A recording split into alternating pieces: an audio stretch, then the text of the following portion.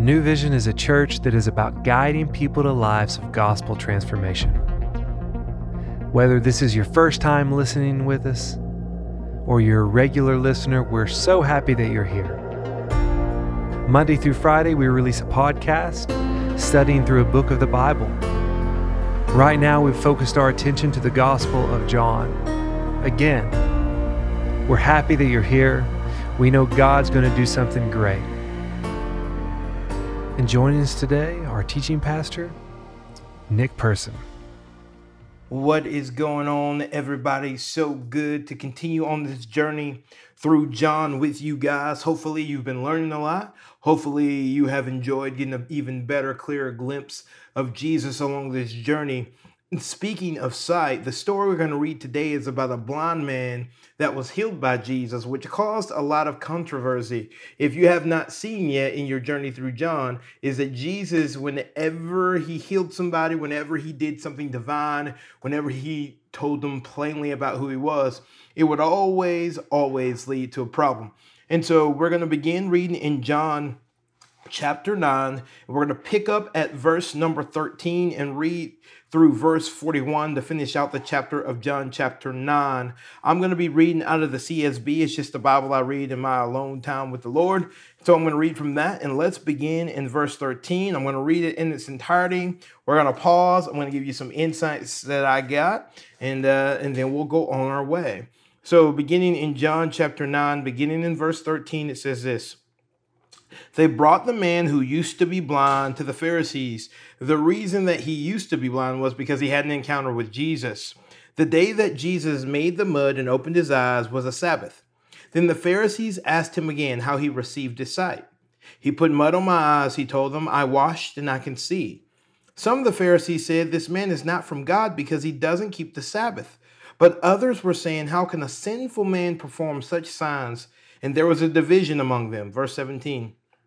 Again, they asked the blind man, what do you say about him since he opened your eyes? He's a prophet, he said. The Jews did not believe this about him, that he was blind and received sight, until they summoned the parents of the one who had received his sight. They asked him, is this your son, the one you say was born blind? How then does he now see? We know this is our son and that he was born blind, his parents answered, but we don't know how he now sees. And we don't know who opened his eyes. Ask him, he's of age. He will speak for himself. His parents said these things because they were afraid of the Jews, since the Jews had already agreed that if anyone confessed him as the Messiah, he would be banned from the synagogue. This is why his parents said, he's of age. Ask him. So a second time they summoned the man who had been blind and told him, give glory to God. We know that this man is a sinner. He answered, whether or not he's a sinner, I don't know. One thing I do know, I was blind and now I can see. Then they asked him, what did he do to you? How did he open your eyes? I already told you, he said, and you didn't listen. Why do you want to hear it again?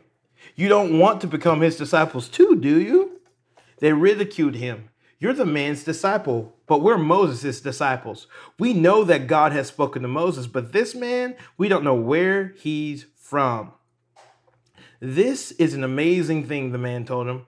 You don't know where he is from, and yet he opened my eyes.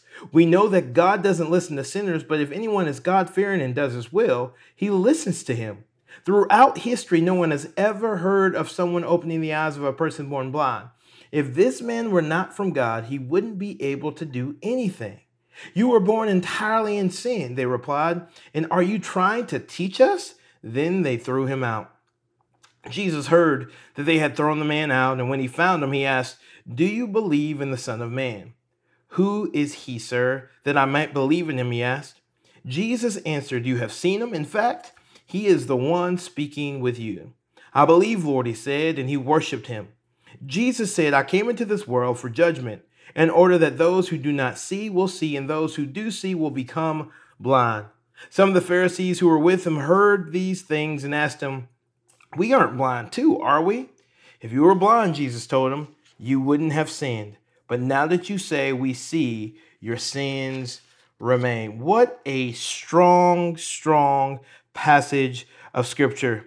As we look at this man who was intersected by Jesus, and really we see all the rippling effects of Jesus not only healing him physically, but we have to remember that a physical healing is always a picture of a spiritual healing as well. If you notice in verses 18 to 23, the Pharisees are asking his parents, hey, how did your son get healed? And they automatically go, well, he's of age. We don't want to get kicked out of the synagogue. We don't want to really tell you all the truth because that truth may be an inconvenient truth and we're not sure of the outcome. Can I just say, and I'm reminded of this, is that sometimes the truth is inconvenient, but just because the truth is inconvenient doesn't mean the truth is not best. There's different ways you can say it and there's different ways you can present it, but always telling the truth and always being forthright is always the best way in order to navigate. Even if it is a little bit inconvenient and unpleasant, the truth really does set you free. So then we see in verses 26 through 27 that these Pharisees come again to this man that was healed from blindness. And they're going, hey, okay, break it down for me. Tell me again what happened. Who healed you? How did this happen? You can see their posture of unbelief. And also what you can see is typically when people ask you again and again and again, they're typically trying to catch you in a lie and seeing if your story continues to match up. So here they are again with this guy, with this blind guy, and they're asking him again and again and again and again, but yet his story is the same. He keeps saying, hey, I had an encounter with Jesus, the Savior of the world, and that is why my life is different. Hear me. When your life has been changed by Jesus, there is always going to be doubters. There is always, what I like to say is there are always going to be haters. There are always going to be people that question the change in you. Let them question the change and let your life and the fruit of your life be the evidence of that life change. Just like this man. This man's sight was restored and healed. That was the evidence of his healing. He didn't need to defend himself. He didn't need to give a bunch of facts and rules and regulations. He just had to let his sight be revealed. And that's exactly what he did. They did not like that at all, but he just said, you know what? I'm going to let it shine. And they did not like the answers that he was getting, as we see in verse 30 through 34. They did not like the responses because here's this unschooled beggar who was blind, and now he is telling them the truth about the Messiah and the Savior of the world. And you can tell there is a little bit of angst within them because they have been exposed to the truth. Verse 39, it talks about how this man was now able to see. And as I said earlier, you have to remember physical healing is a picture of spiritual healing because the spiritual healing is the most important. The physical is a byproduct of that spiritual healing. And so here we go. We have the evidence of the healing that took place within because you can see it without. And so, or outside. And so that is what Jesus would do. He would meet people in the midst of the mess, fix the mess, but in the meanwhile, he would fix their spiritual condition. And their physical healing was a picture of their spiritual healing, which is truly, truly beautiful. In verse 41, this text ends up with this.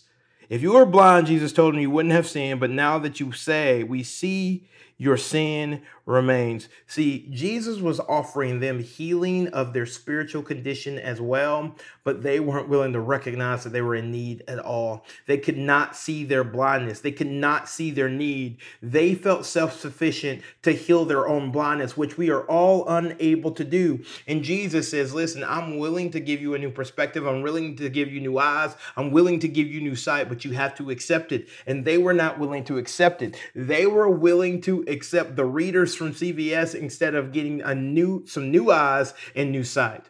They were willing to settle for less and not take the king and the healer and allow themselves to be fully healed and fully restored because they saw their way as better. And later on, hopefully, they would see that Jesus was, but they still may have not believed. They may have still tried to reach their king through their own means. Hear me. Here's a takeaway for us today. The King of Kings and the Lord of Lords has offered us healing and offered us sight. Let us take the opportunity so we can see the way he sees and walk in the way he walks, because his way is better.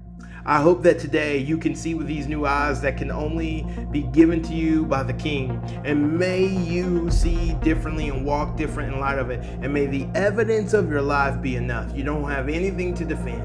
You have just been called to live and to follow in the footsteps of Jesus. May you do that well. Love you, friends. Look forward to continuing this journey through John.